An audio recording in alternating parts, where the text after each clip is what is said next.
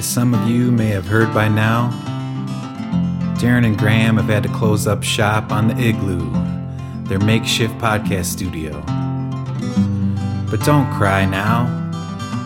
It's time for you to subscribe now. It hurts so bad to say goodbye to the Igloo. Many excellent interviews were had in the Igloo. But Darren and Graham will pull themselves up by their bootstraps. Get into a real studio with a little help from your Grimerica subscription. Cha-ching.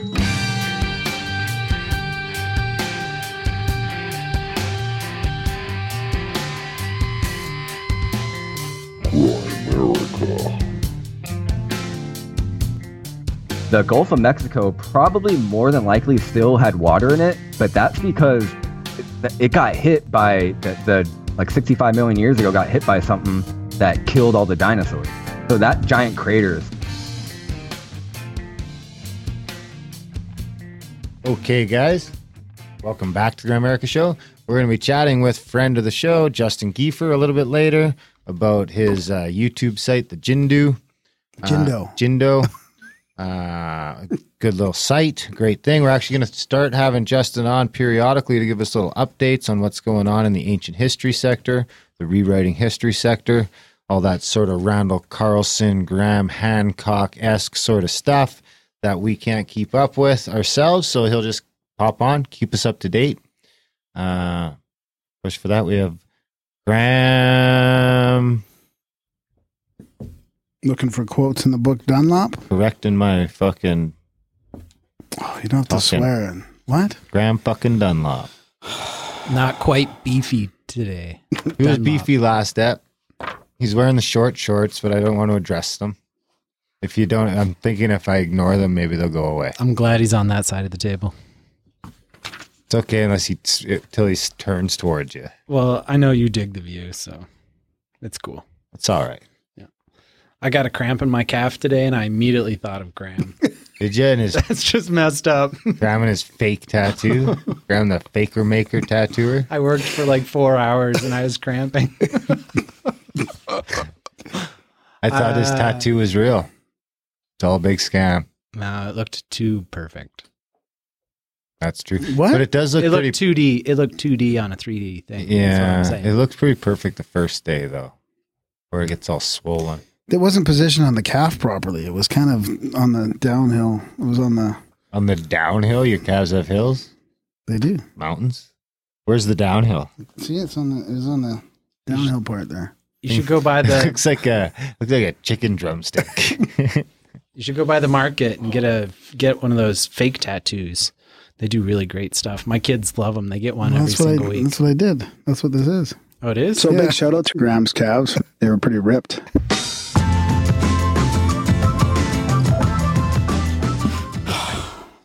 There should be more of those. Oh, So big shout out to Graham's calves. Oh, All right. he gets super triggered when they... He's still so mad at me because I got him to say his full name for the C-SETI one. That was perfect. Should I play it now? No, Have you been out C-SETI in lately? Going out to Medicine Hat actually coming up. Really? Oh, I shouldn't have said anything. Fuck. Okay, there we gonna go. be C-SETI segment. We had the new moon, dark sky, which is great. And camping. Pitched the tent. Went back there. That's going to be the next jingle. We're going camping. We're going camping. It'll be mixed in with Joe Pesci. Okay, we're going camping. We're doing it. Really? Yeah. Yeah, I was just down in Elkwater. It's so dark down there. Oh, really? Streakers coming Okay, turn down. off. Graham Dunlop is the C-SETI star. Graham Dunlop is The C-SETI star. Blubbity blah. Blubbity blah. Anyways, yeah, we're going camping, so it's going to be a good one. But we have listeners in Medicine Hat. Can they come along? No. It's closed. This is a closed one. Closed event. If you need somebody to run security for you, let me know. Yeah, Michael, you're still in Mediat, right? Yep. Instant no? Yeah. Not even We might consider. visit the medicine wheel on the way back, do some meditation there. But I'm looking forward to a good one. On the way back, you're going to camp then? So you're going to visit the medicine wheel by day? Yeah, on the way back, on Sunday. But yeah, I think it'll be a good one. Cool. Yeah. Are you going to go, Michael? This Sunday? The good thing about camping is you can stay up a little later without having to worry about packing up and driving home and all, right? You just jump in your tent at 3 a.m. or whatever. So yeah, totally. Yeah. That is speaking of UFOs, way later than I got an email from a listener. Let's do that. Email UFO listener. UFO listener? Yeah. Hey, that'll be let's call it since we can call fucking anything a quote, let's just call it a quote. It's a listener quote on UFOs. Oh my God, dude. UFO quote of the week. Now I don't know what to do. Do I read a quote or do I? No, read the UFO email. It was an excuse to play the jingle. Hey Graham, great meeting you at CAC in Pagosa. I was there for the second trimester and had the opportunity to exchange UFO sighting stories with you on the Mesa Verde hike. While I was not very familiar with the podcast prior to the meetup, I have since become a regular listener and quite enjoy the show's dynamic, especially having had met both you and Darren. Anyway, the reason I originally went to Colorado this summer was to attend a concert at Red Rocks. Noticed the floating orb in the left of the screen, hung there for about 5 minutes, then proceeded to travel away from us toward Denver in a very slow and low trajectory until it was out of sight. It didn't float up like a balloon and was much lower altitude than helicopters and planes in the area. I also highly doubt it was a drone based on the relative size and shape. Definitely weird, whatever it was. Haven't posted or shared this online in any way yet. Let me know what you think. So it's pretty cool, actually. He sent me a video, and there's definitely a orb floating there. Have you been to Red Rocks? I have once. Yeah, I noticed in my photos from Red Rocks there were a bunch of orbs. No way. More so than other places. Really? Yeah, it's a pretty wild spot. Is that automatic amphitheater, like a natural amphitheater out of Red Rocks, right outside of Denver? Yeah, sort of. It's just on a nice ledge, basically, that overlooks the river. And then the seating goes up pretty steep. Yeah. Yeah. Yeah, it's a pretty cool spot. That's cool. The seating? It's all grass. There's no seats really. It's all just grass, but it's a really natural steep spot. So it's like seats, not actual seating. Yeah. I see. I think they have thought it was seats built actual in there. seating. Though. They have actual seating built. Oh, do they? No, I don't think they do. Can't remember now. I don't know. It's been a while since I've been there, but I do remember finding orbs in my pictures. So that's cool. Yeah. That's interesting. How it's a powerful place for sure. Yeah. That's. Oof. Yep. Cool. You wonder if they hang around in certain places like that. Yeah, I would say so. Yeah. What are they? The orbs. Yeah. Shouldn't that be though? Could be. I think they're cloaked entities. What kind of entities? Just what do they look like ones. when they're not cloaked? Light. I would say it's just like pure consciousness. Balls of light, exactly. Yeah, so you can send your consciousness. So like if people can project themselves while they're dreaming or whatever, I would have to imagine if you were there in the place that they were supposedly transiting, that you would see them as an orb. Yeah. So that would be their consciousness traveling. Is that your interpretation of it, or is that their extrapolation of it? Or like no, that's not extrapolation, mine. But no. That's your. That's what I would of it? guess is what's happening. Yeah. Like your consciousness is filtering that and showing it as an orb, where they're just directing their consciousness out there. That could be why we play such a role in the sightings, right? Because some people see them, some people don't. Yeah. Like, I wonder if that's what we see as flashbulbs. Like when we're out C5ing, like we see massive flashbulbs. Maybe that's I consciousness think, being projected, and we're seeing it as that. I think every photon has consciousness innately, yeah, like inherently. So then you've got it just, you'll have masses of photons and collections of consciousness, basically. Yeah. Collective consciousnesses. Yeah. So a lot of your flashbulbs, you're tapping into that. That's what I would imagine. And then your consciousness connects, and it happens at the speed of light. So It happens instantaneously upon asking. Yeah. Pew pew. Interesting. Are you going to come out one of these days? I'd like to go with you guys. I'd like to do like a Grimerica C5, but You should. every time Darren gets invited, it's Saturday night. He's like, I don't want to go out. That happens sometimes. It's late. Well, he's built it up a lot now too, though. It's like once you guys are going out, I'm going to bed. I think you're resisting the It's- sighting that's going to make you a true believer. It's true. Having I'm little a kids believer. at 10 o'clock, you're just spent. I'm fucking done ski. Yeah. Yeah. Stay up late on the weekend. Nap it up first. Nap. That would be grand, wouldn't it? Mhm.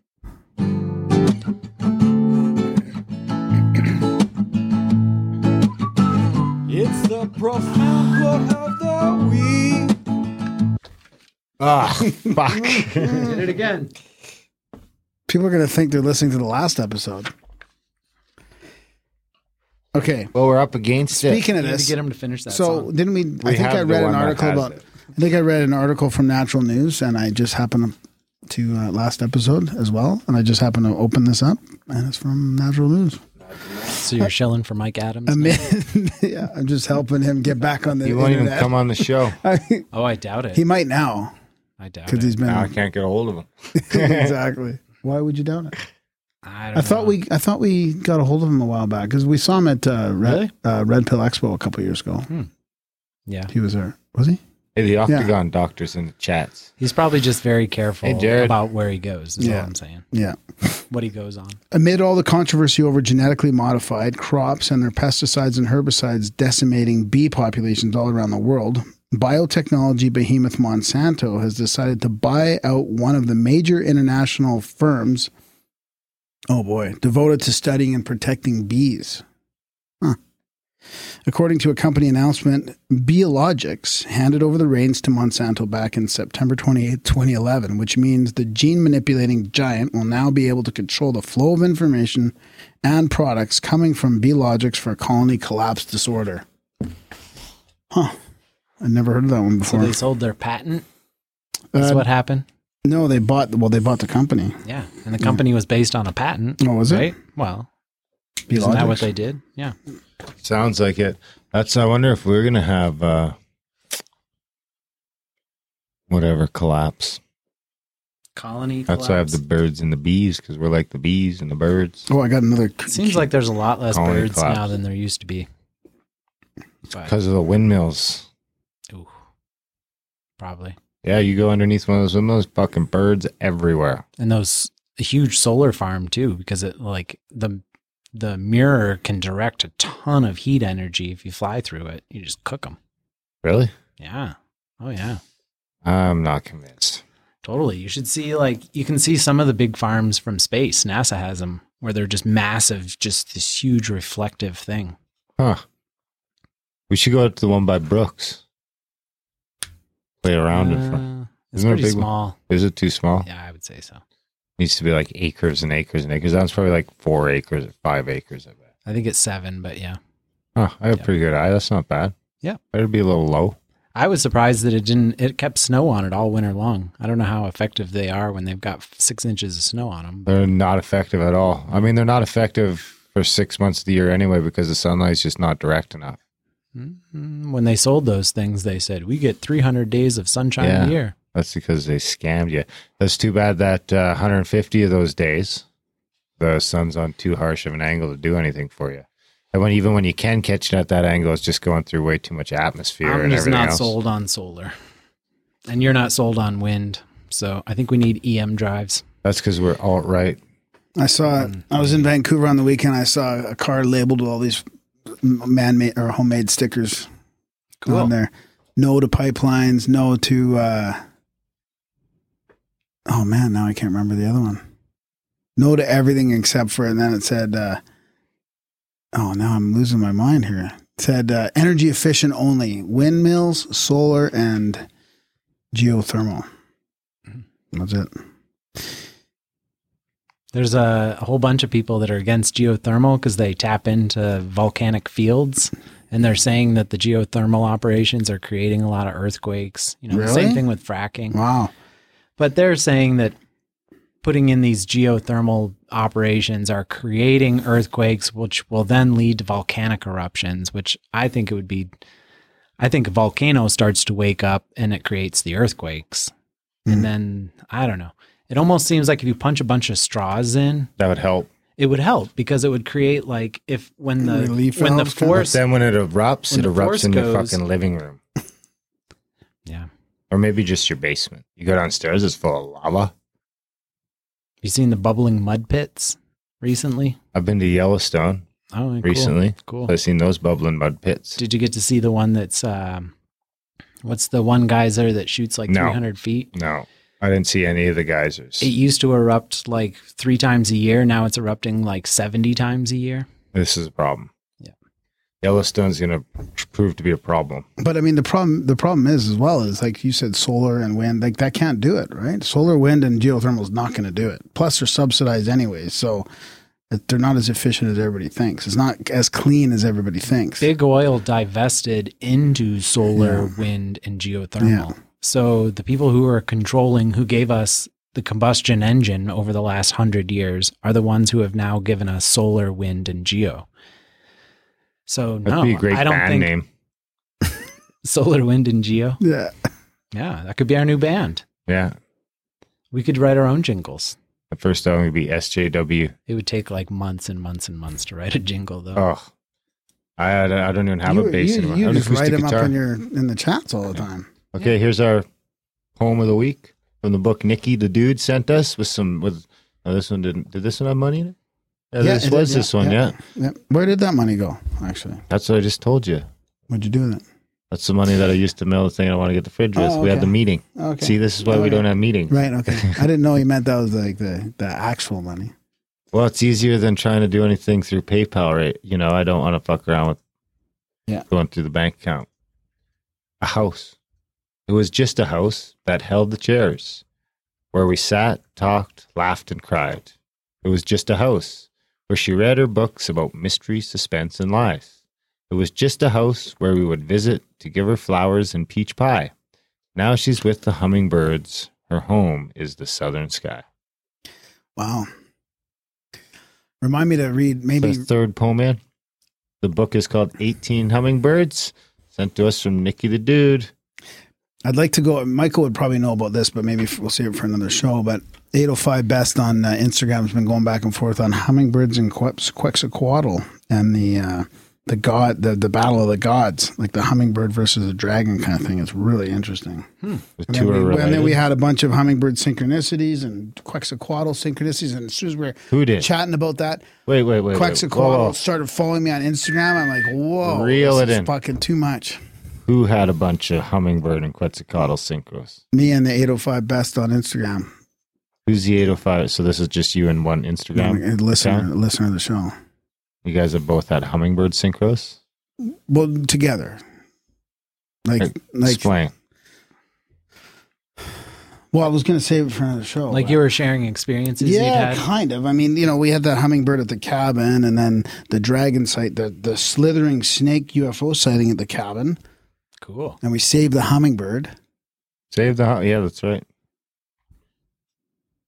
Well, So the hummingbirds are harbingers of alien sightings. Jeez, now I'm going to Harbingers of sorrow. I'm just winging this here. I wasn't ready for this, but You can tease it to another episode. maybe a snake with wings, the plumed serpent and Quetzalcoatl, and the next quote is a poem about a hummingbird. Only because I've read Graham Hancock's War God books do I know this, but the prophecy was Quetzalcoatl would come back to battle the god hummingbird. I forget its Mayan name, but I've been drawing lots of dragons and Q-related pieces of art, and it's been on my mind. Just really trippy. And he's talking about a whole bunch of other synchros he's had. Yeah. I'll save those synchros for another time. Oh yeah, like tons of crazy stuff with work and Antarctica and spiritual trips and all kinds of stuff like that. But then things, as soon as we started talking about this, we started thinking about oh yeah, and then he says, one of the big ranch properties I work at almost every day is called Hummingbird Ranch. It's got a lot of war goddess vibes and satanic cult past. And then I got this, right after we were talking about that, this real Quetzalcoatl started following us on Instagram. I'm like, come on. How does that happen? The AI The deep AI that you're talking about, it's saving the world, right? saving the world or something. Is it gonna save it or kill it? Saving it and Destroying it all at putting once? it all on a hard drive somewhere. A server in the cloud. Who knows? So Backing us up. So it's way beyond Backing up the simulation before it deletes it. Yep. So it's way beyond it's way beyond big tech unintentional censorship. It's like this is like quantum AI putting in Big AI. How would you know if quantum was ruling everything or not? I mean, all the stock exchanges are all on the computers. The AI is doing like 90% of the trades now. So, and in 2015, you know, the whole Jade Helm thing was supposed to be about mapping for the quantum computer to then be able to take command and control, you know, and that was 4 years ago. So what's your deep theory? Things are going so fast now. So what's your theory that that's actually like a deeper level of I kind of control? wonder if a lot of the media stuff that comes out now isn't being war gamed in a computer as to this is what you can put this in place and make this happen so that they'll all look at that. Or I almost wonder if Trump isn't working for it. You know, it's hard to say. I don't want to go into Trump though, because Maybe Trump has an implant and it is Trump. yeah, maybe. It feels like we're living in a fucking dystopian dream world, though. It I mean, so it really does. It's So many things are crazy right now. Yeah. So many things are so synchronistic that it's Breaking just down. The simulation Not only is that, breaking but down. just the people that are just lying so It's like when- openly in the media, it's and got you know, the- Trump and the people that are lying about him, and It's you got know, the hourglass. He's the making simulation's shit having up trouble and- keeping up. 7 Yeah. billion motherfuckers tearing shit up. Just fucking, it's like no, the actually lights are flickering. Actually, quantum computing, the way it works is the more data, the better and faster it works. So it wants so more it's just data. scooping up That's what the- everything. and that's coming what Yeah, up but with it's just its like own- you guys are fucking retards. That's man. why You're it's just fucking like, turning into a dystopian dream world. That's why it's like getting rid of the. That's why you need to tell your friends about the Grimerica show and support the Grimerica show so that we can feed the AI brain food. Yeah. That's right. Grimerica.ca/support. Sign up for a monthly. All that stuff. And how the AI will be happy. More Grimerica the AI gets, happier it is. Tell your friends about the show. That is kind of true. But that's something that people could do is to, you know, feed it more and more. But it's just going to learn to game those things too. So, We'll game it first. and it's got so many people totally addicted to it. I mean, think of how many people now are just constantly in their phones, you know, or on Because online. it's how you work nowadays, right? And when I mean, the you can't- devices, when you know, there's now 10 you're- times more devices that are hooked up to the thousands of times the Internet of Things, you know, when everything is all hooked up, then there will be just people who are not in it, and then everybody else will be. And then they have control the of you. more data you get, the more accurate bell curve you get, or the more accurate, like you know how your averages become better and better the more you get. Like if you were to roll, you know, a dice 20 times, you're not going to have a very accurate average. But if you roll it like 2 million times, you're getting right there. So Yeah. is that sort of part of it too? That the more data you can crunch, the more accurate this. I think what I'm trying to quantum say AI will is get. it's trying to control. It seems as though it's trying to control your consciousness and where you focus it. So more and more people are going to be more and more focused on to just whatever the AI is trying to get you to pay attention to, instead of, you know, let's say we're actual spiritual beings and our whole reason to be here is that spiritual evolution. Well, the AI keeps you from it, keeps you distracted, keeps you doing something totally different. Yeah. And the more people that spend more time on that, then there will be less and less actual humanity until at some point, then everything will be absorbed into the Borg, right? Yeah. Well, it's hard now because you're texting and emailing customers from your phone. Like, you know, it's you know, colleagues from your phone. Like everything now you can do from your phone, right? Audiobooks. Now, I mean, apps that are helpful. I mean, a lot of it's helpful. Like you're connected to people in a way that we've never been connected, but it's also Totally, 100%. Yeah. but it's also distracting. Extremely addictive. yeah. And the human brain, I just don't think was, I don't know, can't maybe keep it up. was We can't evolve perfectly fast designed, enough? but it's way faster. Yeah. I even get some weird ads now. Like you'd be looking at something and this ad will come up that's almost inappropriate. And as I shift my attention to look at it, it disappears and it's replaced with something that's not quite as risky, Wow. kind of thing. Really? Yeah, it's really weird. Like I'll see, like I don't look at porn or anything. So when I get, not that there's anything wrong with it, it's just kind of, it's also addictive and you got to be very careful about it. And I don't know, when you have kids, you just don't look at porn, I think, anymore. Anyway, what I'm trying to say is, so then I'll get this really risky photo that'll come up. Risque. Yeah, that'll come up. And then when I go to look at it, because it's like, whoa, that's weird in your peripheral, I'll focus on it and then it'll disappear very quickly. And like this strange bathing suit ad that continues to come up. Like I've never bought bathing suits or anything like that. I don't know why I continue to you gotta go to the beach. Or that I need to lose 15 pounds. Pasty white legs. Yeah, totally. That's it. I don't know. It's just really weird. Those things freak me out, I guess, when you get these images that are not quite like, it's like, what the hell? That shouldn't, and then it disappears. That's weird. Yeah, Facebook just got in shit for sharing data. Big mess. Support the show. Fight the power. America.ca/support. We should probably wrap it up there. There's a short intro, but we are up against it with our swap cast with the Conspiranormal show, which will probably come out as a bonus show, so get over it. We got an extra episode of it. Who was this an intro for? This is an intro for Justin Giefer, so enjoy this amazing the Jindo chat. YouTube channel. Yeah, talking about alternative history. We got him He's got his first. own little YouTube channel. We got the Jindo first. Yeah. Justin Giefer. Check it Enjoy out. the It's a chat. great channel.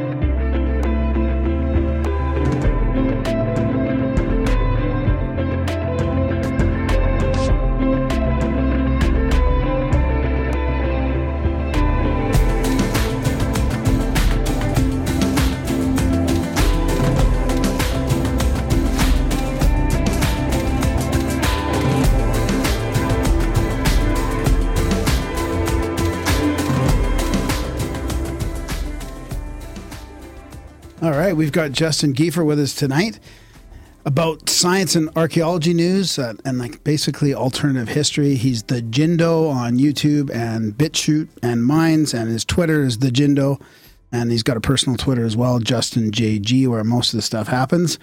So yeah, I was just mentioning before we started recording, I love your YouTube channel, buddy, and it's good to have you on to talk about it. Hey, it's an honor to be in Grimerica finally, guys. Yeah, thanks, man. That's great. Absolutely. Where do you want to start? I mean, I've honestly flipped through 15 or 20 of your videos, probably loving almost every one of them is fantastic. Well, you've been going off about the coastline, so why don't we start there? Yeah, we can start there if you want. Sure, Yeah. I've been exploring this idea of aquaterra, which is basically this ongoing multidisciplinary effort to map the coastlines of the Pleistocene. Oh, I love it. Basically the time before the Younger Dryas boundary event 12,000 years ago. Yeah, and that's what I've been talking to Randall about. Like, I've been so intrigued. Like, what would that look like with 300 feet less water or 400 feet in some instances? Absolutely. And this video that I did, I think about a week ago, is basically an update of this aquaterra paradigm, is what they're calling it now. And the most interesting part of that is not just the coastlines and like the submerged supercontinents, like Sundaland and stuff like that, but it's the people who were most likely living there. It was a huge, huge population of people. We're talking millions of people. Like half the globe usually lives on the coast, right? You were saying? Absolutely. And not only that, the more inland you go, like a place like London, for example, would have been almost uninhabitable for a big population, because it would have been a lot more dry. You wouldn't have been able to grow stuff in there, because at that time, it was way inland. Like we're talking, like if you're thinking about, for example, North America, it would have been like Kansas or something like that. You know what I mean? Oh, wow. Just way away from the coastline. Yeah. So again, people back then would probably, there might have been some people, like some nomadic people living there, but it wouldn't have been a huge sprawling population like you would see on the coast. And so we're talking about, like, let's just put this in a time scale for people too. So you're saying before the Younger Dryas event. So that was what, like 13,000 years ago or something like that? I always get that wrong. I always get mixed up what the exact date is. The Younger Dryas boundary is roughly between 12,800 to 11,600 years ago. So that coincides with the end of the Pleistocene. And the start of the Pleistocene is about 2.2 million years ago. So that's like a large span of time. That allegedly that's when humans arose, was during this time. Right. Like people of the genus Homo. Right. So the what you're talking about with the coastlines of the UK, for example, and like where London would be around 12,800, or within that time frame that you mentioned, like around 12,800, before the sea levels rose in the Younger Dryas. So London, instead of being like a few miles from the coast or whatever it is now, I don't know even know what it is, 100 miles maybe, or 50 miles or something like that. It's pretty close now, yeah. And it would have been like 75 miles across that motherfucking island, isn't it?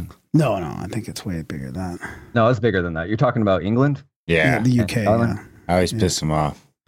We have a UK posse too, Darren. You got to be careful. You got to know your geographical facts. It's a little island, okay? Hey Siri, how wide is England? Is Siri on right now? Is she listening? She's always listening. I found this on the web for how wide. Check it out. I hate it when they do that. Can't you just answer? You're supposed to answer, not just pull up a website. Well, that just means that it's subjective. There's 12,000 kilometers of coastline. Horizontal width, 437 kilometers, 271 miles. So I was off by 75%. That's not bad. I mean... No, you're off by more than that, dude. You said 75, and it's 275. So you're off like 300%. You guys should have like an over-under segment. Yeah, we should. Yeah. Anyways, it's still, I mean, I drove that on Saturday. I would have driven across the width and back. All right, go ahead. There you go. So I've driven around England like 100 times per road trip. So I'd have seen every corner of that motherfucker by now. Yeah, there's a lot of windy roads, dude. It's not that simple. Like really windy, narrow roads. You'd freak out driving around England. I don't freak out, bro. You would. Going around corners of hedges and there's only one lane and you're expected just to rip off the side of the road. I'm in my Dodge and every other car in England is just going to bounce off of me. So what would the coastline be then back then? So it depends how far back you go. So the last glacial maximum was about 20,000 years ago. And then about 18 or 16,000 years ago, around there is when stuff started to really melt, because the Earth started entering this period called the Balling Alarod period. You probably heard Randall talk about this. Yep. It's basically this natural, basically business as usual with the Earth, because it undergoes intermittent warming and cooling periods. So it was on the uptick, this natural warming period. Yep. And then what interrupted that was this cosmic impact. And so it plunged you see that in England or the Greenland ice cores, you see the temperature spike and then it drops. Right. And that happens twice. And then we start warming again. Right. And here we are now. Yeah. So to answer your question about the coastline, about 20,000 years ago, there was a giant ice sheet that was resting on top of the northern part of UK. So parts of Scotland and Ireland. And then when that started to recede, you started to see what's now underwater is this place called Doggerland, which is this huge landmass that connected the UK to the mainland. And so the coastline would have looked like, you guys can pull it up if you want. Just pull up Doggerland.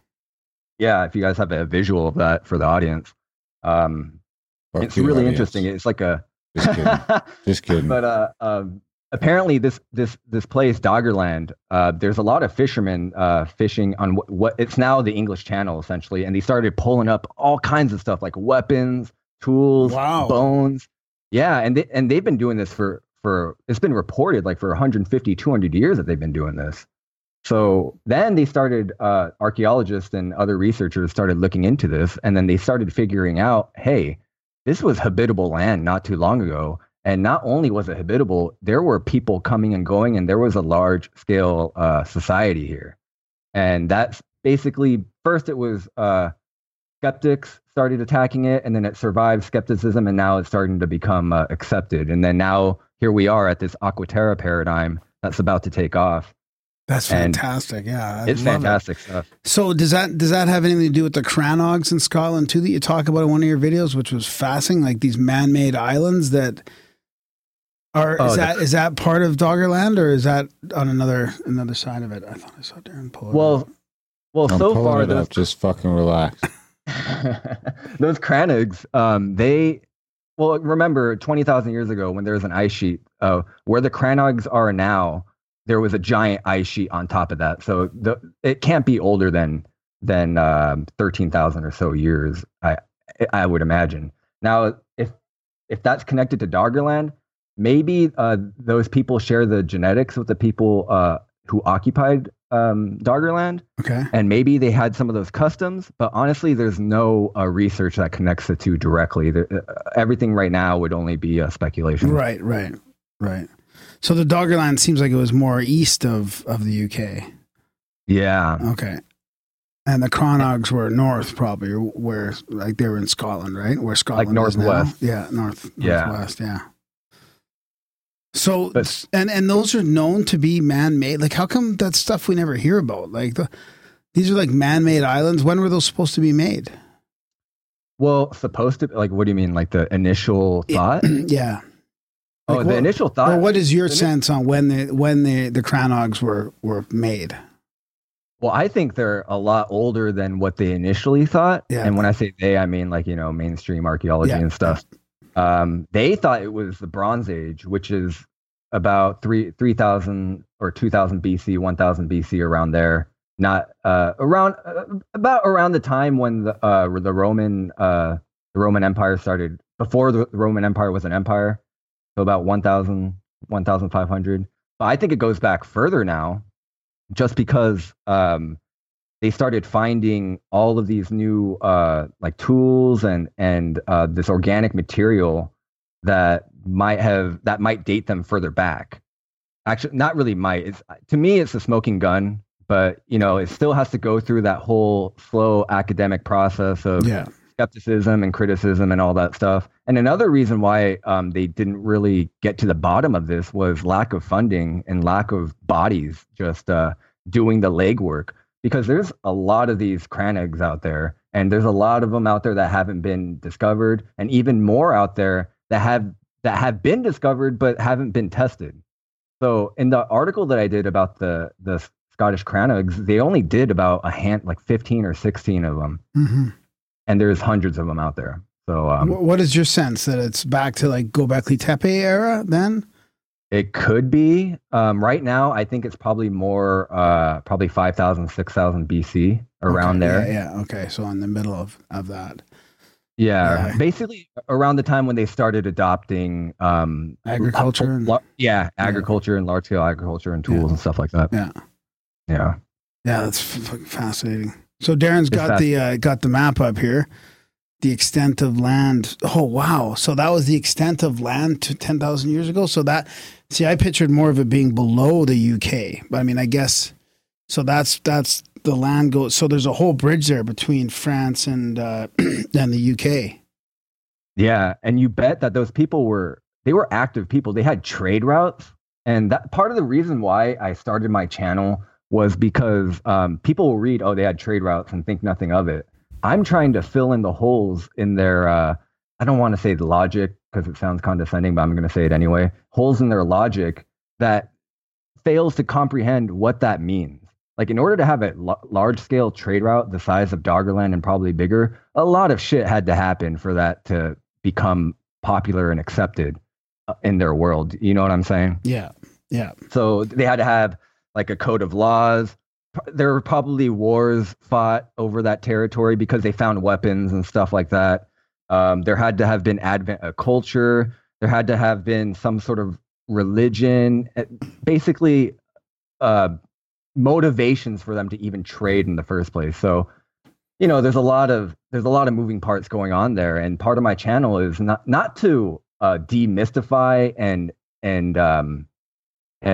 discover new things, but to suss out the stuff that's already out there. You know what I mean? To untangle the cord, so to speak, and to really get people straight on what's out there and the implications of such discoveries. Yeah. So while we're in that area, did you look at the Azores at all, and what the extra or 300 to 400 feet less of water would look like over there? Yeah, I've looked into the Azores Plateau, west of the Pillars of Heracles, right? Spain, the Strait of Gibraltar. And yeah, there really was a landmass there. Now, whether Plato was referring to that as Atlantis is up for debate. Some people think he was talking about America as Atlantis because that also fits the description of west of the Pillars of Heracles and stuff. But the thing about the Azores is there's a lot of interesting biodiversity there. There's a lot of extinct fauna there that wasn't anywhere else in the world. Now that it's about 400, some parts of it are more shallow, but now that it's in this depth, where it's a very unique depth where there's just enough sunlight that can get down for stuff to grow, but also there's stuff there that is left over that could have only lived when it was above a certain height. If you guys get what I'm saying. Kind of like think of a coral reef, right? A coral reef is just like that, where it's kind of like a timestamp of all the fossils in the coral reef. They must have lived at a certain depth. So then the only thing you need to do if you're a researcher is to check the last time it was at that depth. And then there you go. You have a timeline. You have a working timeline there that you can branch off from and make, crazy hypotheses or whatnot. Yeah. That's interesting. I haven't thought of it America's Atlantis before. That kind of would coincide with some of the stuff that Hancock's coming out with and some of the recent studies. And, the mounds in a lot of ways seem to be maybe some sort of re-representation of something they were trying to do that they were doing before as a culture, right? Like, after the shit hits the fan, the people are trying to redo what they were doing with, I probably wasn't too far removed from what happened in Egypt and places like that. But that's interesting because I've been hearing rumblings now that in the next few years it's going to come out that there's a site in Montana that could prove to be, the same thing, 100,000 years old. Yeah, I've heard about weird stuff about Montana, and not just the fact that it was one of the sites of the deluge and the Younger Dryas boundary and Missoula and stuff like that. But I've heard them finding like dinosaur bones there and stuff that's like impossibly old, like millions and millions of years old there. And that place is definitely worth. If I was a young and up and coming archaeologist or researcher, I would definitely look into that place for sure. You are. Yeah, you're only a few states away. Yeah, I'm not that far. We could meet there. Let's meet there, and then we'll have a contact at the cabin there, or contact at the Crannig. Yeah. I love it. We could do that. That could happen because we got a Montana guy that could help us out with that. Shout out to Brandon, friend of the show. We make sure we had everything we needed to have a proper contact at the cabin. I'll tell you what, you could probably get some fucking proper cabins in Montana. You get something like down by the edge of Yellowstone and head around all that shit. That'd be gnarly, man. Our next one's in Utah. Where? Bryce Canyon? Around there? In between Bryce and Zion, so we can hit both. Nice. Yeah, that sounds like a good time. I might be able to make that. Sweet. For sure. I wanted to come to the first one, but I just couldn't just because of work and stuff like that. That was a bummer. But that'd be great. Yeah, I definitely want to make the next one. Check out contact@thecabin.com. Let's do it. All the info's there. My newest masterpiece. So what's your before we jump off coastlines, what's the highlight if you had to pick like one thing? Is there anything cool in Antarctica, or like what's like bam, what's the best part? Like obviously the Bimini Road and all that would have been above board. We're talking 400 feet, right? Not Right, everywhere. roughly Not everywhere, 400. I don't think, though. Not everywhere. There are some places like New Zealand was never connected to Australia. You know, it was part of another strip of land there. But one place that is interesting was Sundaland, which is basically now New Guinea and Indonesia. And I'm sure you guys have heard of Mount Toba. Yeah. Yeah, that was in Sundaland. And although that was 70,000 years ago, still that place is a huge, it's very significant for a lot of reasons. And it's connected to the Denisovans. I'm sure you guys had Bruce Fenton on not too long ago. Yeah, I was going to ask you. Yeah, friend of the show, Bruce Fenton. We're going to do a contact at the castle with that fellow one day. That guy is super interesting, and he knows a lot about this as well. He knows more about it because he knows about the culture and all the the local legends and stuff like that talks about this. And basically, he is right. When he says the natives of that area talk about a bloodline that's uniquely their own. Wow. In their culture, they say that they come from the Pleiades and stuff. But if you look at their genetics, first of all, they have a section of their genetics is completely unique and it's not like anybody else found in the world. The Polynesians share this as well. But when you boil it down, they all belong to this one group. And the hypothesis now is that they belong to the Denisovans. Because the Denisovans, they came from Denisova Cave in Russia, or Siberia, which is now part of Russia. And they trace their genetics. Apparently, they migrated all the way from Siberia. They crossed the Tibetan Plateau, which is where freaking the tallest mountains are, like K2 and Mount Everest. They climbed that. They stayed in the Tibetan Plateau long enough to leave their mark because they found these weird tools. The Tibetans have this weird gene that are traced to the Denisovans that allowed them to live at ungodly heights, altitude, like the altitude gene. And these people kept going. They went down through Asia. They left their mark in China. And I'll get to China later, but basically the Chinese are holding a lot of evidence close to the vest. They don't disclose a lot of their artifacts. They don't disclose a lot of stuff. They handpick a lot of the researchers that aren't Chinese to go in there. So there's a lot of mystery there, but the Denisovans are connected to China. Well, anyway, they go through China, they go to Southeast Asia, and then they make it to freaking Indonesia.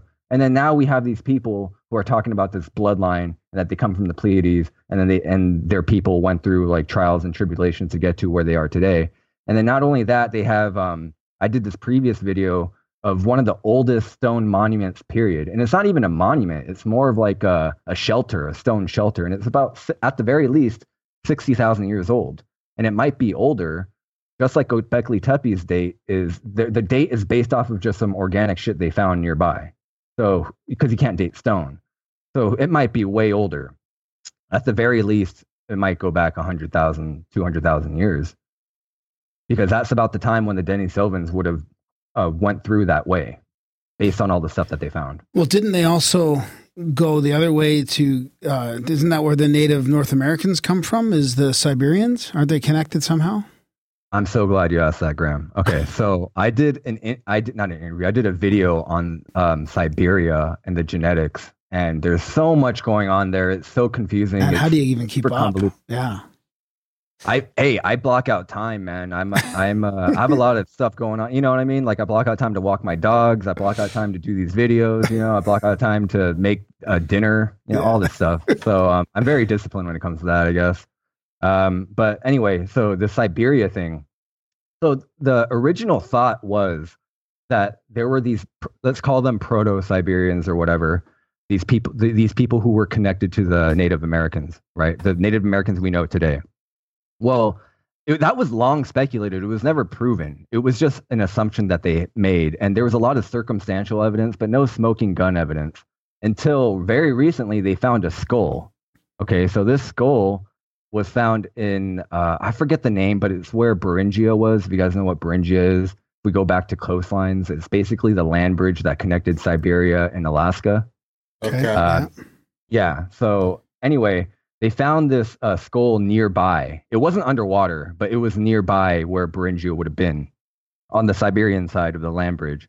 Anyway, that long story, because it's really convoluted, that skull connected the current modern Native Americans we know today with the genetics of not only Siberians, but the first Siberians. So there's this isolated group with this now extinct genetics that were living in Siberia at a time when Siberia was habitable.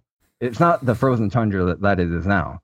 It was a place where you could live. There were a lot of megafauna there. It was plentiful. It was good climate to grow stuff. So people were having a good time there. Darren, your ancestors were hunting giant beavers in the Siberia. That's right. Well, your ancestors were hiding underground like a motherfucker. Dire beavers, man. There's like big old these monsters are real, man. You were that one with your giant wolf head that you had in the video too. Like these are like dire wolves, man. Right. That's where it comes from. Oh yeah.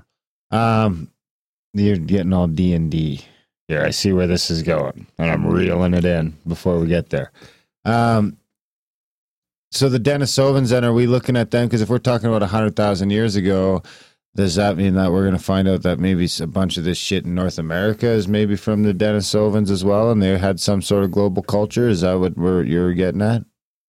Maybe, or maybe they were confined to just Siberia and that part of Denisova Cave, and they were just living among a bunch of other human species. Like think about that game World of Warcraft. There's a bunch of different races and stuff. There's like orcs and ogres and like goblin type of creatures. Yeah, here we go. I'm telling you, it might have been. That's what I'm thinking. This is genetic memory. That's why the Lord of the Rings and all these things are so deep within us. Like why we love them so much. It's this. That's some of that is the way it was back then.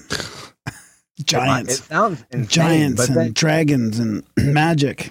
Absolutely. I mean, have you guys heard of the I forget which Native American tribe, but it's somewhere around Nevada now. I forget the name, but they had a legend. Navajo? It might have been Navajo. I don't know. But apparently their legend was, their origin was that they fought a war with giants with red hair. Yeah. And as the story double rows went, of teeth. Yeah. Oh, you guys know what I'm talking about then, right? They killed them, and they killed the last of them. They backed the last of them into a cave, and this is a legend. They rained down arrows and fire on them until all of them were dead. Holy. Well, they find this cave near Red Rocks, near Vegas, and they find giant skulls with red hair and a bunch of arrowheads scattered all over the ground. It's like, what the hell? How do you explain that? And then what happened was they took those and they locked them away in the museum, and they're only accessible, not to the public, but by people upon request. So you have to request it if you're like in academia or something, and then you got to get like permission to actually hold them and look at them and stuff like that. Wow. We should But they really do exist. I think there's giants. I think, the Nephilim was a thing. I can get on board with that. They were leftovers from when the Earth was smaller. There's less gravity. So those giants are having a hard time, right? That's why we was able to fuck them up. Because a giant should be, bigger, stronger, faster, everything than you. But they were having trouble with the extra gravity from the Earth getting bigger. They're slow, sluggish like Graham. I think you're onto something there. Oh, I love it. Fits into the theory. Fits in. My growing theory of everything. Be careful, man. Some grad student's going to hear this and write their paper up. That's good. It's all, this is all Creative Commons. Open source. America.ca/support. We need that, though. That needs to happen. And then you can put it in your paper. So what about coastline? I mean, I don't really want to get off that topic because I'm fascinated by all this stuff, especially the genetic mapping or evolution from where we really came from. Like we should just get our DNA tested. I'm not doing that. Just so we know like how much. Then I'm going to get fucking denied insurance in a couple of years. I really don't think that's a good idea. That's scary. Yeah, that's a possibility. I think that's the business model. That's why they can give you $100 DNA test, because they're going to backdoor and they'll say it's anonymous. Yeah. But then there'll be a leak.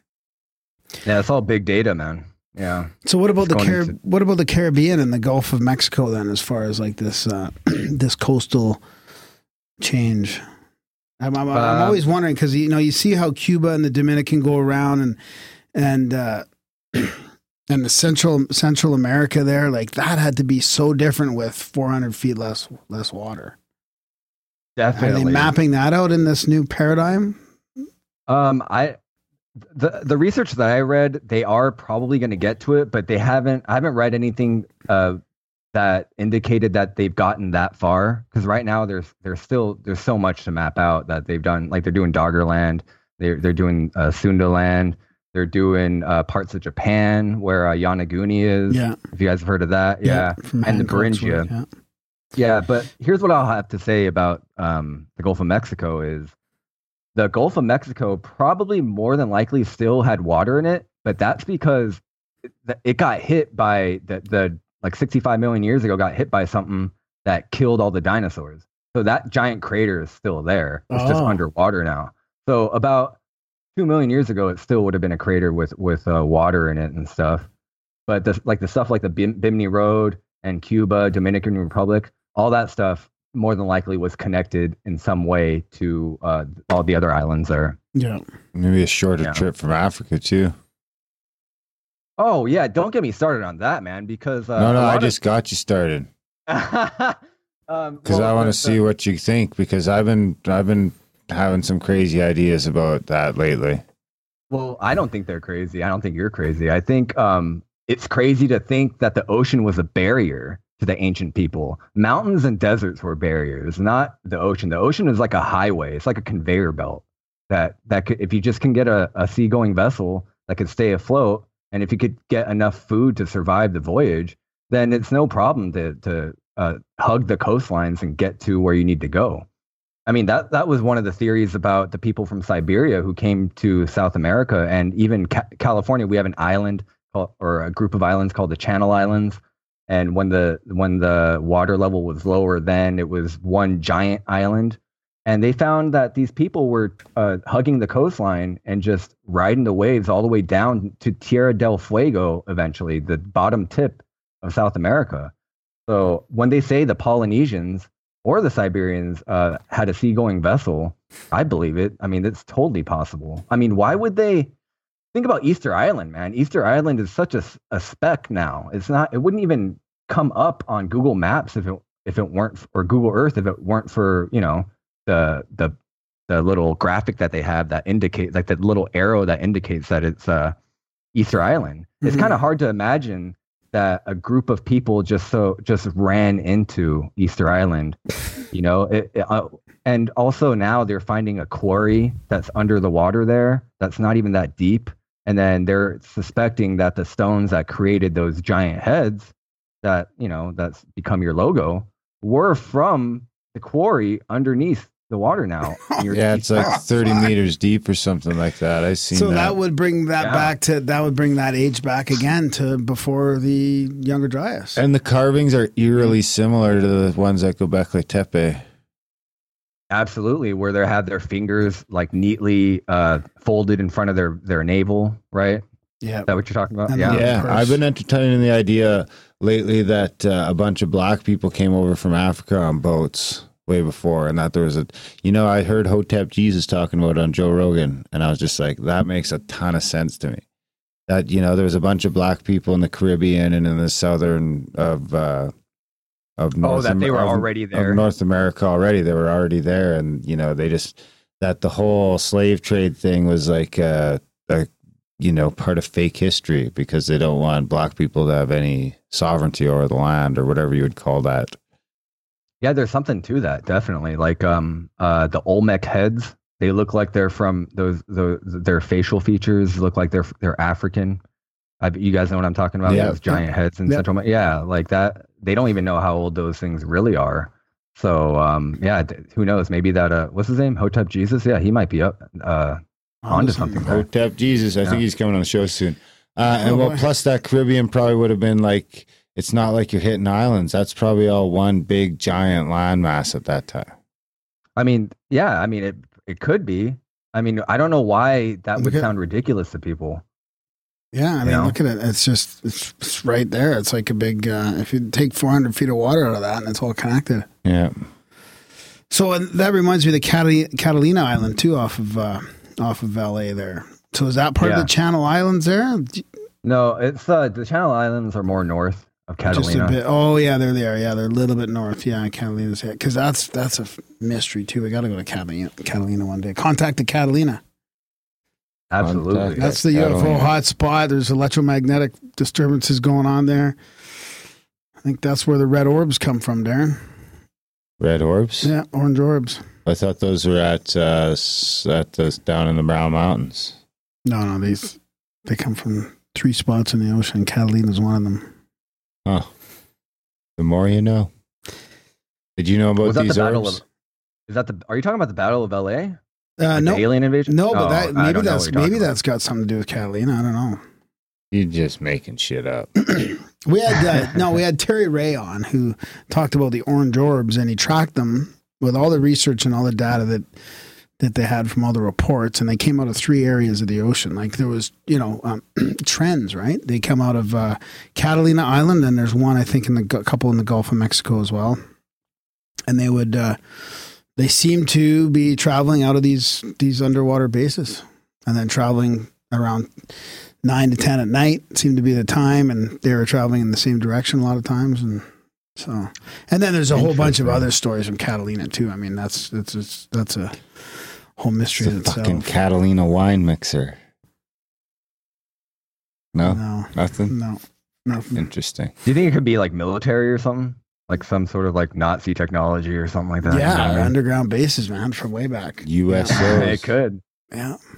Or some like underground civilization. That might be where white people came from. They're like white people escaped from living underground. Like an offshoot, a broken civilization from the underground people that Admiral Byrd ran into. We were hiding from the Nephilim back then? Exactly. So what's your theory about white people? Well, I was reading this stuff about have you guys heard of the Scythians? They're step people. Yeah, so apparently they're people good at shooting bows on horses, I think, weren't they? They're like Mongols? They're basically that type of lineage, but they were way before the Mongols. And they were not only were they good at horseback and stuff, they were good at not being conquered by other people. And they were good at preserving their culture. And another thing they were good at was spreading their genetics into Europe, essentially. They were humping and pumping, you know what I mean? And they were spreading their genetics. And apparently those people are basically, when you trace the lineage of the modern Europeans, especially the people from the Caucasus Mountains, they trace to this tribe of Scythian people. Wow. And when you look at historical records, like the Romans, they never messed with them. They described them as some of the most formidable people ever. Like period, the end. Like there's no way that their legions could contest with them for the reasons you mentioned, that they had mobility and they could attack while backing away from you. So they could keep that distance where you're charging and they'll just back up and then turn around and shoot you. And so because of that alone. And that culture that they had, this I don't want to call it nomadic, but this agrarian culture where they didn't really stay in one spot. They would put these planned migrations around their territory, and they just lived like that for thousands and thousands of years until one day, they, just like all other things, they started fragmenting into smaller tribes, and then you get stuff like the Mongols where they just get so aggressive that they take over everybody, and then it becomes this huge generation of just killing everybody. And then it's no coincidence that once Genghis Khan died and his son died, that was pretty much the end of the Mongols, because they didn't have that same leadership, that same bloodlust that was there before. So so it's a very interesting snapshot in history that not a lot of people know about, but people suspect that when you read between the lines of history, especially like these ancient historians like Plutarch and Herodotus and like these guys from the Mediterranean, they speak of these people who are sometimes they refer to them as the Northmen or the people from the east or these people, the mountain people or whatever, the barbarians. Some people think that they weren't just referring to people from Germany, that those people from Germany branched off from the Scythians, and that's why they had very similar cultural ideals and similar ways of living pre-Roman times. And it's also the reason why it would explain that the Romans had such a hard time of keeping Germania or modern day Germany in check. I mean, Julius Caesar could barely even do it. So, yeah. How far back are the Scythians? Are we talking about with the Scythians and like 2000 BC kind of thing, or 2 to 3000 BC, or? Well, if you want to just go by the hard evidence, yeah, like around there, maybe even further back. But who knows? Because again, they were really good at not being conquered and not even being seen, really. So they might go back even further because the earliest accounts referred to them as already fully formed and developed people, not an up and coming people. So they must have been there well before that these surviving documents were there.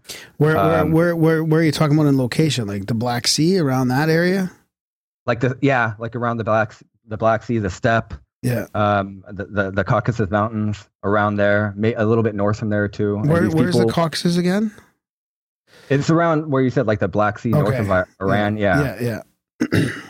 Yeah, and then those people just were hard people, and eventually, you know, if you're a group of people who are uncontested for a while, and you have access to all these resources, and you have mobility, and you can basically you're unconquerable, then yeah, you're gonna part of their culture. Actually, a part of their culture that I forgot to mention is they send young men to pair off with women, and other young men, like these platoons. And they would go out and just conquer and multiply and just keep going.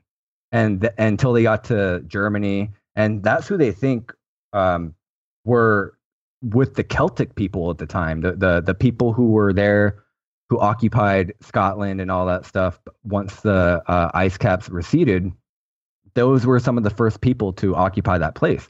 And that's why I don't know if you guys ever heard the connection between the Irish people and the people of the Caucasus Mountains. Their genetics are strongly linked. And they might think that's because the Scythians, they just went that far out. The problem with the Scythians was they never had national identity. They never identified as, okay, this is the country of Scythia. No, they were just a conglomeration of people who had mobility and a culture, but no national identity. And part of their culture was to divide and conquer, essentially. And then until they lost their identity as Scythians and just identified as, okay, I guess we're Germans now because they occupied this area. And even, the word Germany or the word Germania in Latin means like a seed, like a germ from a seed. And that's what they referred to these people as, because they were just so prolific at not only dividing, but spreading their culture and maintaining that strength. So it's a really interesting thing. Yeah, absolutely. That's where it came from. And I'm going to do a video on that later. Oh, cool. Sorry, go ahead. So going back to the Ice Age and when the glaciers were receding from the northern Europe, the UK kind of thing, was because some of the world wasn't, I still don't have this clear in my head, like some of the world wasn't really affected the same way North America and Northern Europe was, right? Like the area of the Red Sea, Egypt, and the Mediterranean, was that still fairly consistent throughout that Ice Age? Because the Ice Age, it's not like, I think people have in their head that during the last Ice Age, or the glacial, what's the word? Glacial maximum? Yeah, that the whole world was just ice, like it was, but it wasn't, right? It was just... No. So there was lots of it that was just the way it is, not now, but you know what I mean? Like it wasn't as affected, Well, the Red Sea was affected. It was still the Red Sea, but there are islands in the middle of the Red Sea. So there's this new theory come. Oh, it's not really new, but it was proposed when the people left Africa. They went through what's now, I guess, Egypt and Saudi Arabia. Sinai? They went through. Yeah. Yeah. Well, there was along with that theory was another proposed theory where they crossed the Red Sea. Now, the reason why that theory got shot down was because they're like, well, the Red Sea's too thick. There's no way that they got across. Well, when the sea levels were lower, there were like stepping stone islands that cut the distance like 75%. So when you're talking, let's say 100 kilometers or whatever, it was more really they had to cross like 16 kilometers. So in that way, it became feasible that they did go through there. And guess what? They did some excavations in that area of the Red Sea. They find remnants of human activity there as well. Wow. Why is that there? Yeah, it's just like, again, it's not just this one cookie cutter path that some guy, some academic, proposed 100 years ago. That's not the only, that's not the only explanation. There's probably a bunch of explanations that have either been shot down or suppressed or not even thought about yet. Yeah, that theory also applied in the other area, what you talked about in that video, the intervisibility, where there was, people are like, well, how did they cross all the way from Australia to, what was it? Was it Papua New Guinea or whatever? But you were mentioning that there's that intervisibility theory where there's all these islands that are in between. So just because you can't see Australia doesn't mean that you're not going to get there, because you can see the island that's in between there. And people were traveling island to island back then when the coasts were different. Absolutely, Graham. You're right about the intervisibility thing, because just put yourself in their shoes for a second. I mean, if you're a scout or whoever from this presumably nomadic tribe, and your main task is to look for like a suitable shelter to raise your family, a place that probably will have food, and basically a place that will sustain you. Assuming that they don't have a spyglass or GPS or anything, they have to use dead reckoning, which is basically what they see. And if you go back then, if you could see an island in the distance that's within boating range, then you're going to go. Like somebody's going to go, right? It might not be person A, but it might be person B. So that just by going by human ingenuity and human curiosity, they're gonna island hop until they find something like Australia, like what Graham was talking about. That even though they can't see America from island A, if they get to island X, then it becomes visible, and then there you go, history is made, right? Yeah. So a lot of academics failed to think about this. It didn't occur to them, and I don't blame them. But it's something that is easily overlooked. But once it's brought to your attention, it makes a lot of sense. Where do you want to go? There's just fucking islands everywhere, right? Absolutely. Do you want to get into the Titicaca stuff? What exactly are you talking about? There's a lot going on. I see something on here that says ritual artifacts found in Titicaca reveal details of ancient Tiwanaku culture. Oh, right. Yeah, that was a while ago, I think. Lake Titicaca is weird because there's an alien face there, isn't there?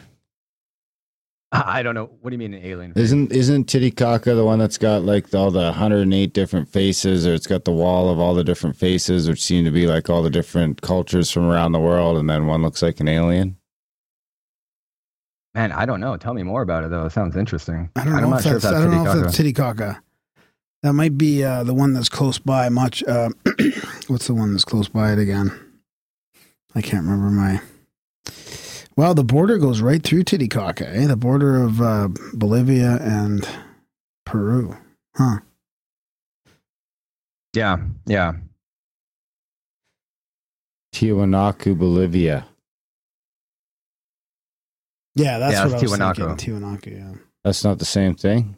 No, there's one there's one in Titicaca as well. Isn't that shit all in like the same place? That's very close, pretty much. It's all like the but same. If you go there, it's not necessarily like you're going to both. I thought we talked to some people recently that hadn't gone to one but went to the other. So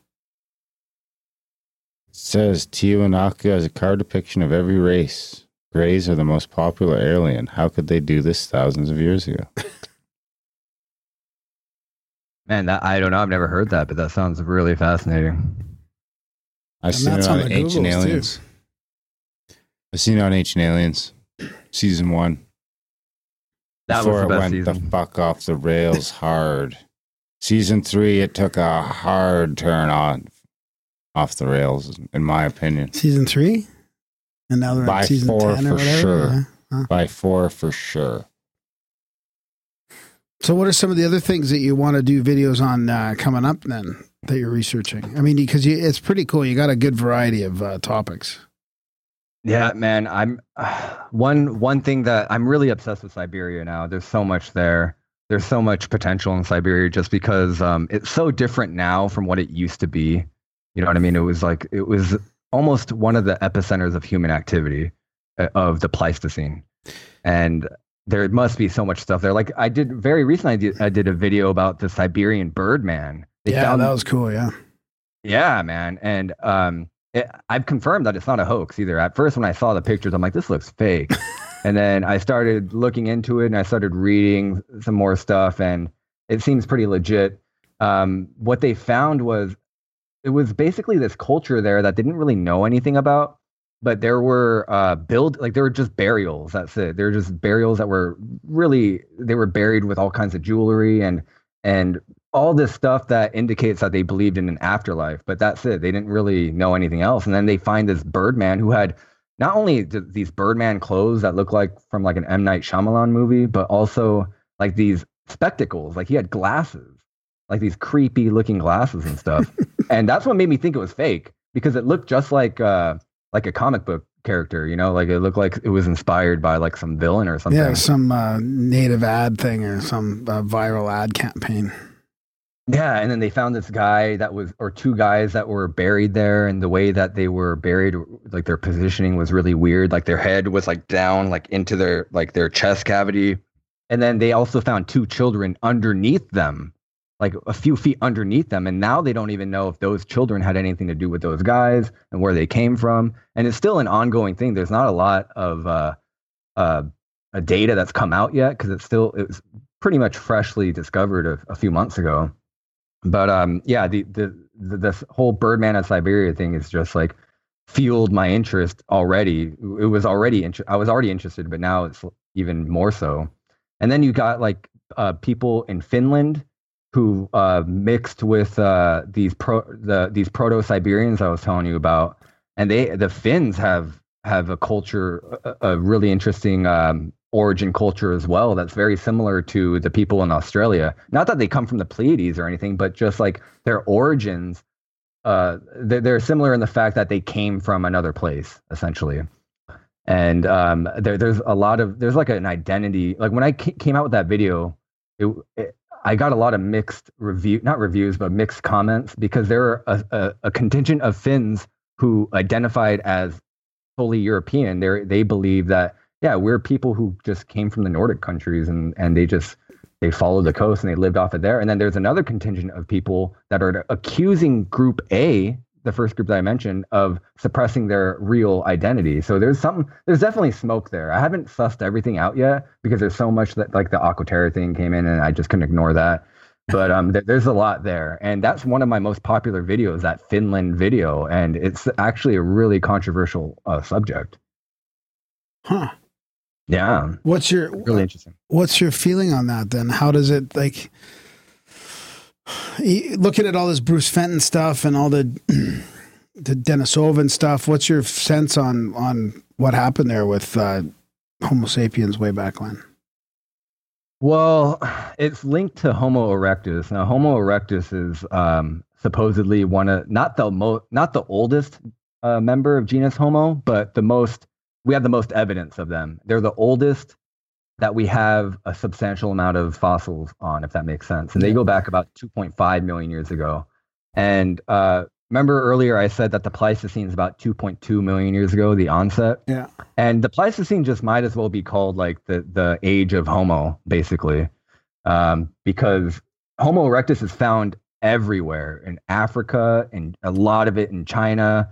So we might be if we're just I mean, we're on the record, obviously, but just personally, if I had to guess, I would say that Homo erectus was probably this the seed race or something that we all originate from, because just from the evidence, because they're the oldest, the most widespread. And then just like the Scythians, like I mentioned earlier, once you think of like a tree trunk, right? You have like a tree trunk and then it spreads out. I think that's basically what happened with Homo erectus. They started in maybe one or maybe two spots, and they branched out so far that eventually they became, once they got to the other side, they became different people, different species. Right. You know? Yeah. So I think Homo erectus is the key to knowing our origins and what the fuck happened to us during that time. But when you say through that time, you mean lots of time, right? Not just 2.2 million years at the very least. Yeah, exactly. Yeah. And of course, we were not going to find anything written or anything back then. So the best thing we can do is just find bones and just try to piece together what the fuck was going on. Like tools is a big one. Fire. Like the only thing I can think of are just stuff that's really hard to date. Even charcoal is really hard to date past a certain point, you know? Yeah. And that's another thing about my channel is not only do I delve into these mysteries, I also like to spend time on dating techniques. Like I talked about LiDAR, which a bunch of people have talked about now, like this laser imaging where you need to cut down a bunch of trees anymore to map the landscape. You can just forego all that. And then a lot of other like radiocarbon dating. I that's not new, but a lot of people don't really know why it's faulty after a certain point. So I talked about that. And that has to do with half-lives of carbon and stuff like that. And then all these other types of techniques that are, like I mentioned the Channel Islands earlier. I did a video about, not strictly about that, but part of that video was about this technique that these archaeologists were using to map the floor there, essentially, which goes to the Aquaterra paradigm that I was talking about. So yeah, understanding these techniques and what's possible, I'm talking about possible in the modern day, will really help people who are on the periphery who don't really read this stuff. It will help them understand not only the complexity of what we're dealing with, but also it'll help them imagine solutions to see like what we can do to get closer to the truth. And that's basically what my channel is all about. It's just like I like to call it like a comprehension check, just to make sure they understand the weight of what they're reading, because anybody can read a headline and make a conclusion based on the headline, but it takes real attention span, like a good focused attention span, and like a familiarity with the topic to really get the gravity of the situation. You know what I mean? Yeah, man. We need people like you to take that information that's out there already and put it into a different format where people can imagine the future and the possibilities of finding out more about this stuff. Because then we're all connected, right? And there's our thoughts are things, and we all go. And so as the more of us start imagining these things, they will come to fruition. You know, these the ways we're studying the water and all these different things. I mean, everything's happening so fast too. So it's great to see, another way to digest this information, because there's a lot of it out there that the paradigm's changing and we don't even know it yet, Absolutely. You're absolutely right. And you guys are a big part of it too, man. You guys are like the amplifier for people who have a small voice, but they might have creative insights and very unique insights. So yeah, you guys are awesome for sure. Oh, America's shit. America is okay. We are ground. We're the shit. All right. I'll give you that. Most of it's a community. It's the shit. The Grimerica community is the shit. What you pulling up there, Darren? I'm looking at the severed wolf head from his YouTube page there. It's pretty much a dire I wonder what else they'll pull out of the fucking permafrost up there, eh? Because did that thing get its head cut off or what? Well, that's the thing, man. Like, why is his head so cut cleanly off like that? They don't really know. They haven't really explained it. They haven't addressed it. But they know that thing's like, what was it, like 40 inches or something crazy like that? Like the head itself is the size of like a pretty, respectable sized dog now. And that's the fucking head. So, what else? Like, and presumably they were roaming in packs. So imagine a pack of those things just roaming the landscape in Siberia. I mean, a pack of super wolves just hunting you. Yeah. The severed head is 16 inches long. Oh yeah, 16 so like 40 centimeters or something like that. Yeah. Yeah, that's a big wolf head. I put the bite down on you. I mean, leaving them to the wolves had a whole different expression fucking a few thousand years ago. Absolutely. And then once they sequence that DNA, we'll start to really see what, like, where dogs came from, especially, because even dogs right now are a mystery too. They're not sure. That the explanation right now is kind of hazy at best, That they came from gray wolves? That they only came from gray wolves. Yeah. Yeah, that's weird. That is really weird. It's kind of like us too, though. I was going to ask you about, the Homo erectus and what you're saying about, like 2.2 million years ago. Was there a genetic intervention from aliens or anything like that? Is that part of your, your theory or your speculation that we were, somehow modified or?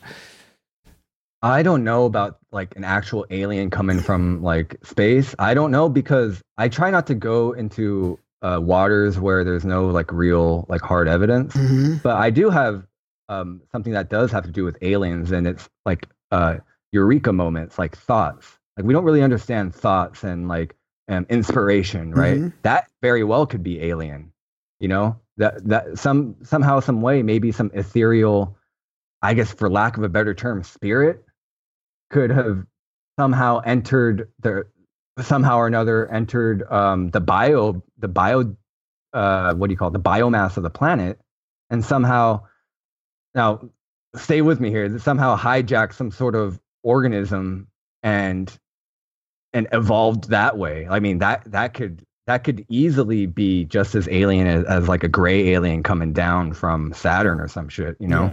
But but again, like that's what I would have to think, because when you look at history, like look at fire. Fire is a good example. Where did they get the idea to start fire and harness it? Like that's not. I feel like to me that's not something that is random.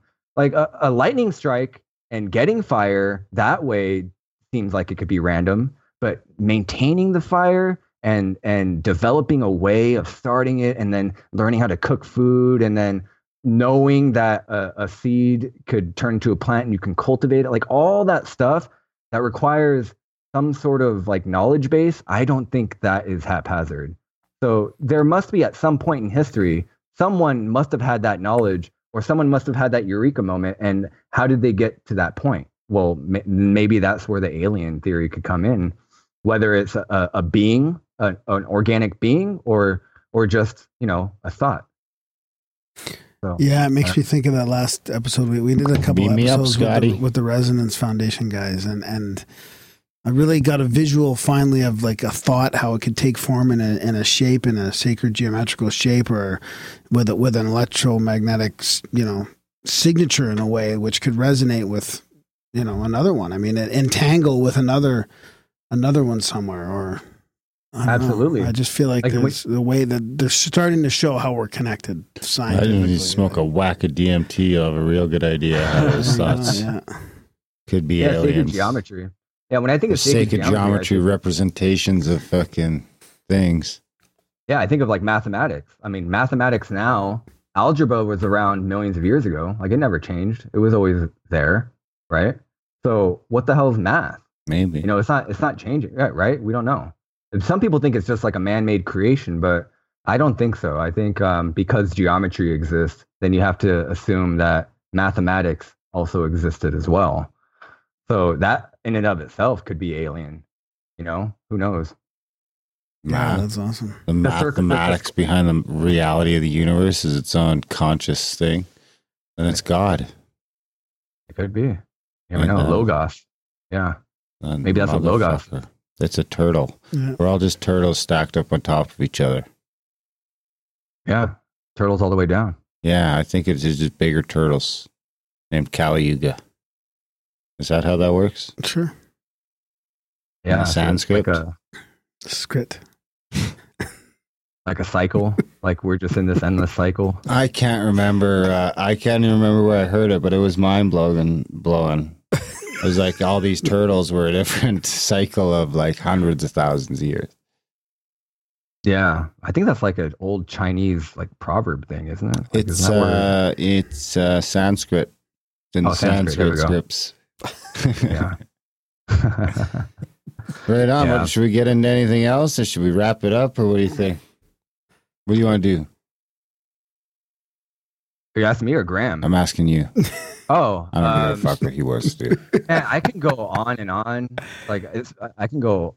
Like we can talk about pretty much any topic, but I guess what we could talk about now is the future, like what's on the horizon. What are you gonna do next?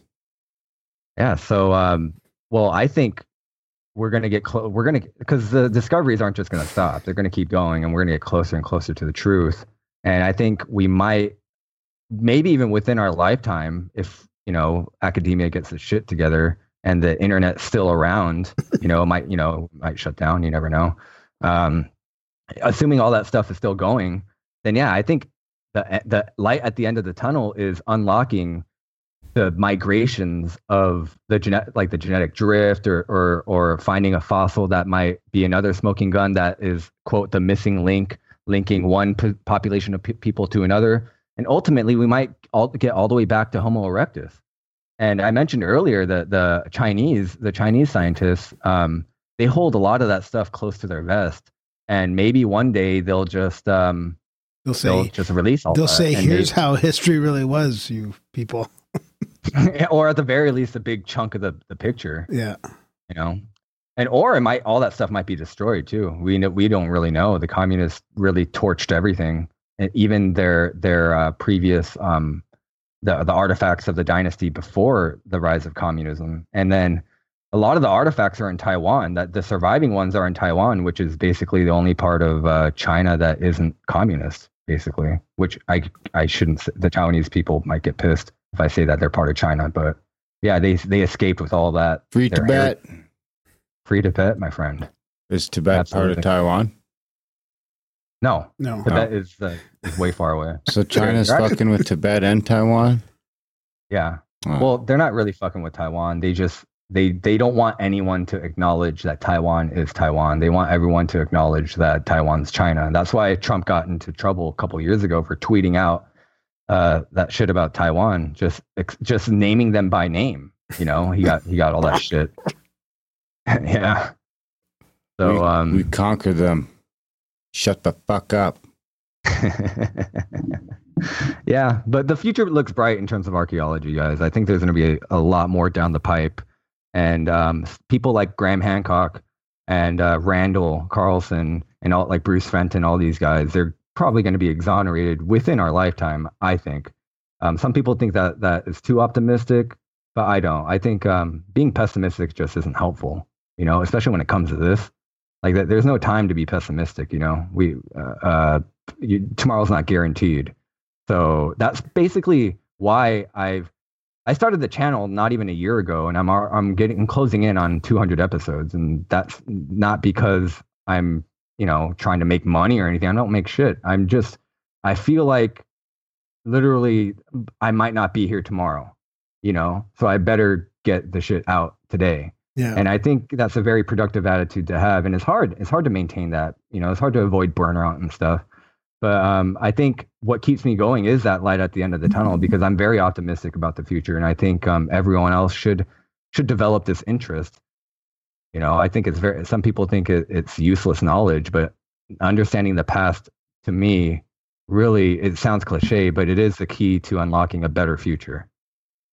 And yeah, for sure. And you also start uncovering what's been lied about and what's been sort of hidden from us as well, which is important. It's all fake. Yeah. Yeah. Yeah, absolutely. That's where Darren's at these days. It's all fake. Yeah. It's all History's fake. written by the winners, and you never know what. It's all The fake. Earth is hollow and flat at the same time. Yeah. Right? I don't go that far. Hollow. I don't go that far. Let's reel it in. At least it's got some caves and stuff. It's got a small space at the center that's hollow, somewhere between 30 and 300 feet. Could be as big as 3 miles. That's Where creating matter. hair production takes place. Matter is created. Finds its way to the surface. Did you guys ever end up getting Dubé on? Who's that? No. No, Eric, we We should. should have him on. He reviewed the show. He gave us a 5-star review. Okay. That's something. I don't know if I want to go down that road again. Yeah. That flat Earth thing is really, it's really toxic. I think it can With get great toxic. power Strange. comes great responsibility. Absolutely, but that would make for an interesting conversation for sure. Yeah, He probably on. won't call me an idiot, so at least we'd have that. No, He he seems strikes like me as a like a very pacifist. polite young man, Yeah, like Graham. yeah. Except Graham's an old man. Graham looks great. What are you talking about? He looks great for 50, doesn't he? I guess he should 49. grow out a beard. 49 in a week tonight. A week tomorrow. Ooh, I have a little birthday bash. Yeah, there you go. I'm gonna give out Graham's phone number for his birthday. He gets doxxed for his birthday. Thanks. Right on. Well, can you give us all your social media handles and your YouTube channel name? Give us all that stuff so all these fucking fine folks can track you down. And keep in Absolutely. touch too, because I'd really like to do this again, because you're hitting all these cool things that We should you're get very you. knowledgeable and you're very articulate and you talk about it well, and it's all the stuff we're interested in. So yeah, keep it up, and we should do this again, like semi regularly, every 9 months or something. Or Yeah, we Oh, can well, get thank you you, on guys. the intros once in a while. yeah, for new stuff. Yeah, To give us Yeah. a little update. Yeah. Be dandy. Absolutely. and then meet at CAC one of these times. Contact at the castle or cabin or Catacomb. catacomb. That's Yeah, a good one. Hey, Catacomb, that's pretty good. Yeah, thanks, guys. It's very flattering. I mean, it's actually pretty surreal because I used to listen to you guys. I mean, I still do Used listen to you to? guys. But I mean, The fuck? I mean, when I when I started listening to you guys about like 2013 around Oh there, wow! 2014. Holy shit! Yeah, I mean, because I'm into a lot of this type of subject matter. It's been like that for a while, Yeah. and so now it's surreal to actually step foot in Grimerica. I mean, it's cozy here. I That's like awesome. it. It's Right nice. on, It's good. fuzzy. It's warm. It's I mean- poor. We're a poor country, but that's I'm- going to change. 2019 is a happy. year. I'm really happy you guys finally got a studio too. Yeah, That's thanks. really cool. Yeah. That's like my dream right there, to have my own studio. But right now I'm sharing a room with 2 dogs, and I mean, you got to start somewhere though, right? That's right. You got to start somewhere. You keep at But anyway, it. yeah, definitely. My social media, I guess, my YouTube and bitshoot.com/thejindo or twitter.com/thejindo. Those are my 3 main, I guess you can say, media outlets. And DLive is something that I'm experimenting with. DLive.com/thejindo, which is exclusively live streaming. I did a couple of live streams, but I just don't have the user base yet, or the viewership yet to like get that going. But that's down the hatch. Minds.com, I don't really use as much either. But if you want to follow me there, minds.com/thejindo as well. But Twitter is probably the best way to, like, if you want to contact me, if you want to. Sometimes I get comments on YouTube, or someone will tweet me a really cool article. Hey, if you guys have a cool article, send it my way, and I'll tweet it out, and I probably will cover it too at some point if it's interesting enough. And I've had a few of those as well. So yeah, that about does it on my end though, in terms of plugging. Right on. Well, there you buddy. guys go. Go Awesome. check all that shit out. Give it a follow. Give it a like. Give it a share. Give it a subscribe. All that fun stuff. That's important.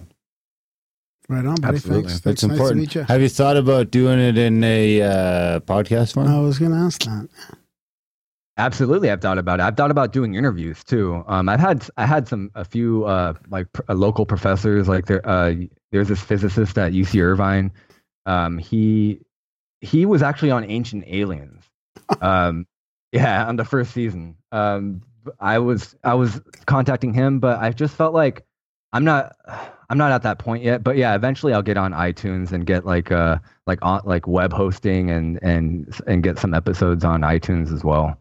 So yeah, but for now it's just YouTube and BitChute. BitChute I have a lot of hope for because there's no censorship or anything like that. Yeah, like I did it. yeah, I that's did an gonna be- episode on. yeah. I did an episode on the Bible, a couple episodes on the Bible, and I got like algorithmed. Like I got blacklisted. Like the viewership. Yeah. So I'm like, whoa, this is ridiculous, and I didn't even say anything controversial, So. Yeah, I don't know. I just think YouTube You can't is be sinking pushing Christianity, buddy. Yeah, that's trouble. just the Hey, if trouble. us dopes can trouble. do it, you can do it too. You can interview Yeah. anyone you want. chip. It gets easier over the years. But no, I think it'd be a great podcast, you know, a little 20, 30-minute tidbits that get you up to date, all the stuff that these fucking guys should be reading, but they're not because they're just glossing over headlines as they're going through their feeds like robots. Sorry, guys, I love you, but don't do that. Do less of that. But yeah, I think it's a podcast there. If you need help with that, you shoot me a message. Thank you, Darren. I will. Definitely. All right, brother. Well, I guess we wrap it up there. All right. Great to meet you guys. You too, man. Have a good rest of the day. It was an honor. You All right, too. that was fun. Come Flew back by. anytime. Absolutely. Bye-bye. Bye. And that was a chat. That was great. Justin Jindu. Super knowledgeable. That was fun. I love speculating about all that stuff too. You just love speculating. I do. No, and not only that, but just looking at, speculating in a way where you're following the evidence too, which is not really speculation, but. Let's not get carried away. You just like speculating, period. Whether there's evidence, no evidence, doesn't matter. I was looking at the world maps while we were talking, and I can't wait to, I don't know, travel somewhere like the Azores maybe. The Azores? Yeah. Azores. It's definitely not the Azores. NASA and the Azores. Yeah, Justin Giefer, come back anytime, buddy. It was a fantastic chat. I'm pretty engaged with him on Twitter. Well, we don't really chat a lot, but I retweet a lot of his stuff because he's like tweeting out a lot of great stuff and he tags me in it, so it's easy for me to see and it comes across. At least I'm getting the headlines. That's why I need the podcast. Yeah, so when I see the headline, I got to listen to that episode. Instead of these YouTube videos. It's harder to sit down and watch a YouTube video. Of course, we love you guys that take time to do it. Love you guys that take time to download the show, listen to the show, review the show, and share the show even more. But you know who we love most of all? The guys who head over to and gals who head over to grimerica.ca/support and make a one-time donation, sign up for a Patreon, sign up for a PayPal, sign up for a Stripe, do something, support the show in some way, shape, or form financially because like Justin said, unfortunately, money makes the world go round. That's it. Right on. You're looking at me all weird. Are you hungry or something? I haven't had dinner yet. All right, guys. Thanks for listening, and we will see you next week. Feel like a broke down engine, mama. Can't even find the words to speak. Feel like a broke down engine, papa. It ran in my cloudy mind all week.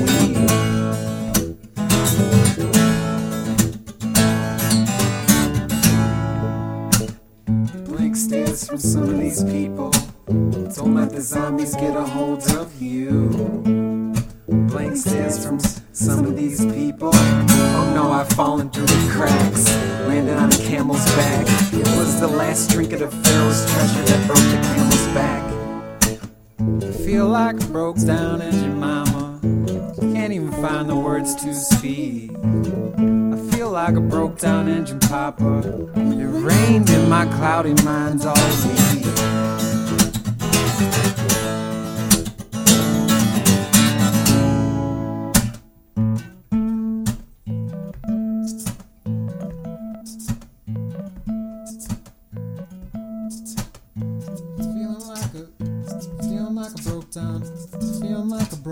Feeling like a broke down engine, mama. Can't even find the words to speak. Oh no, I have fallen through the cracks.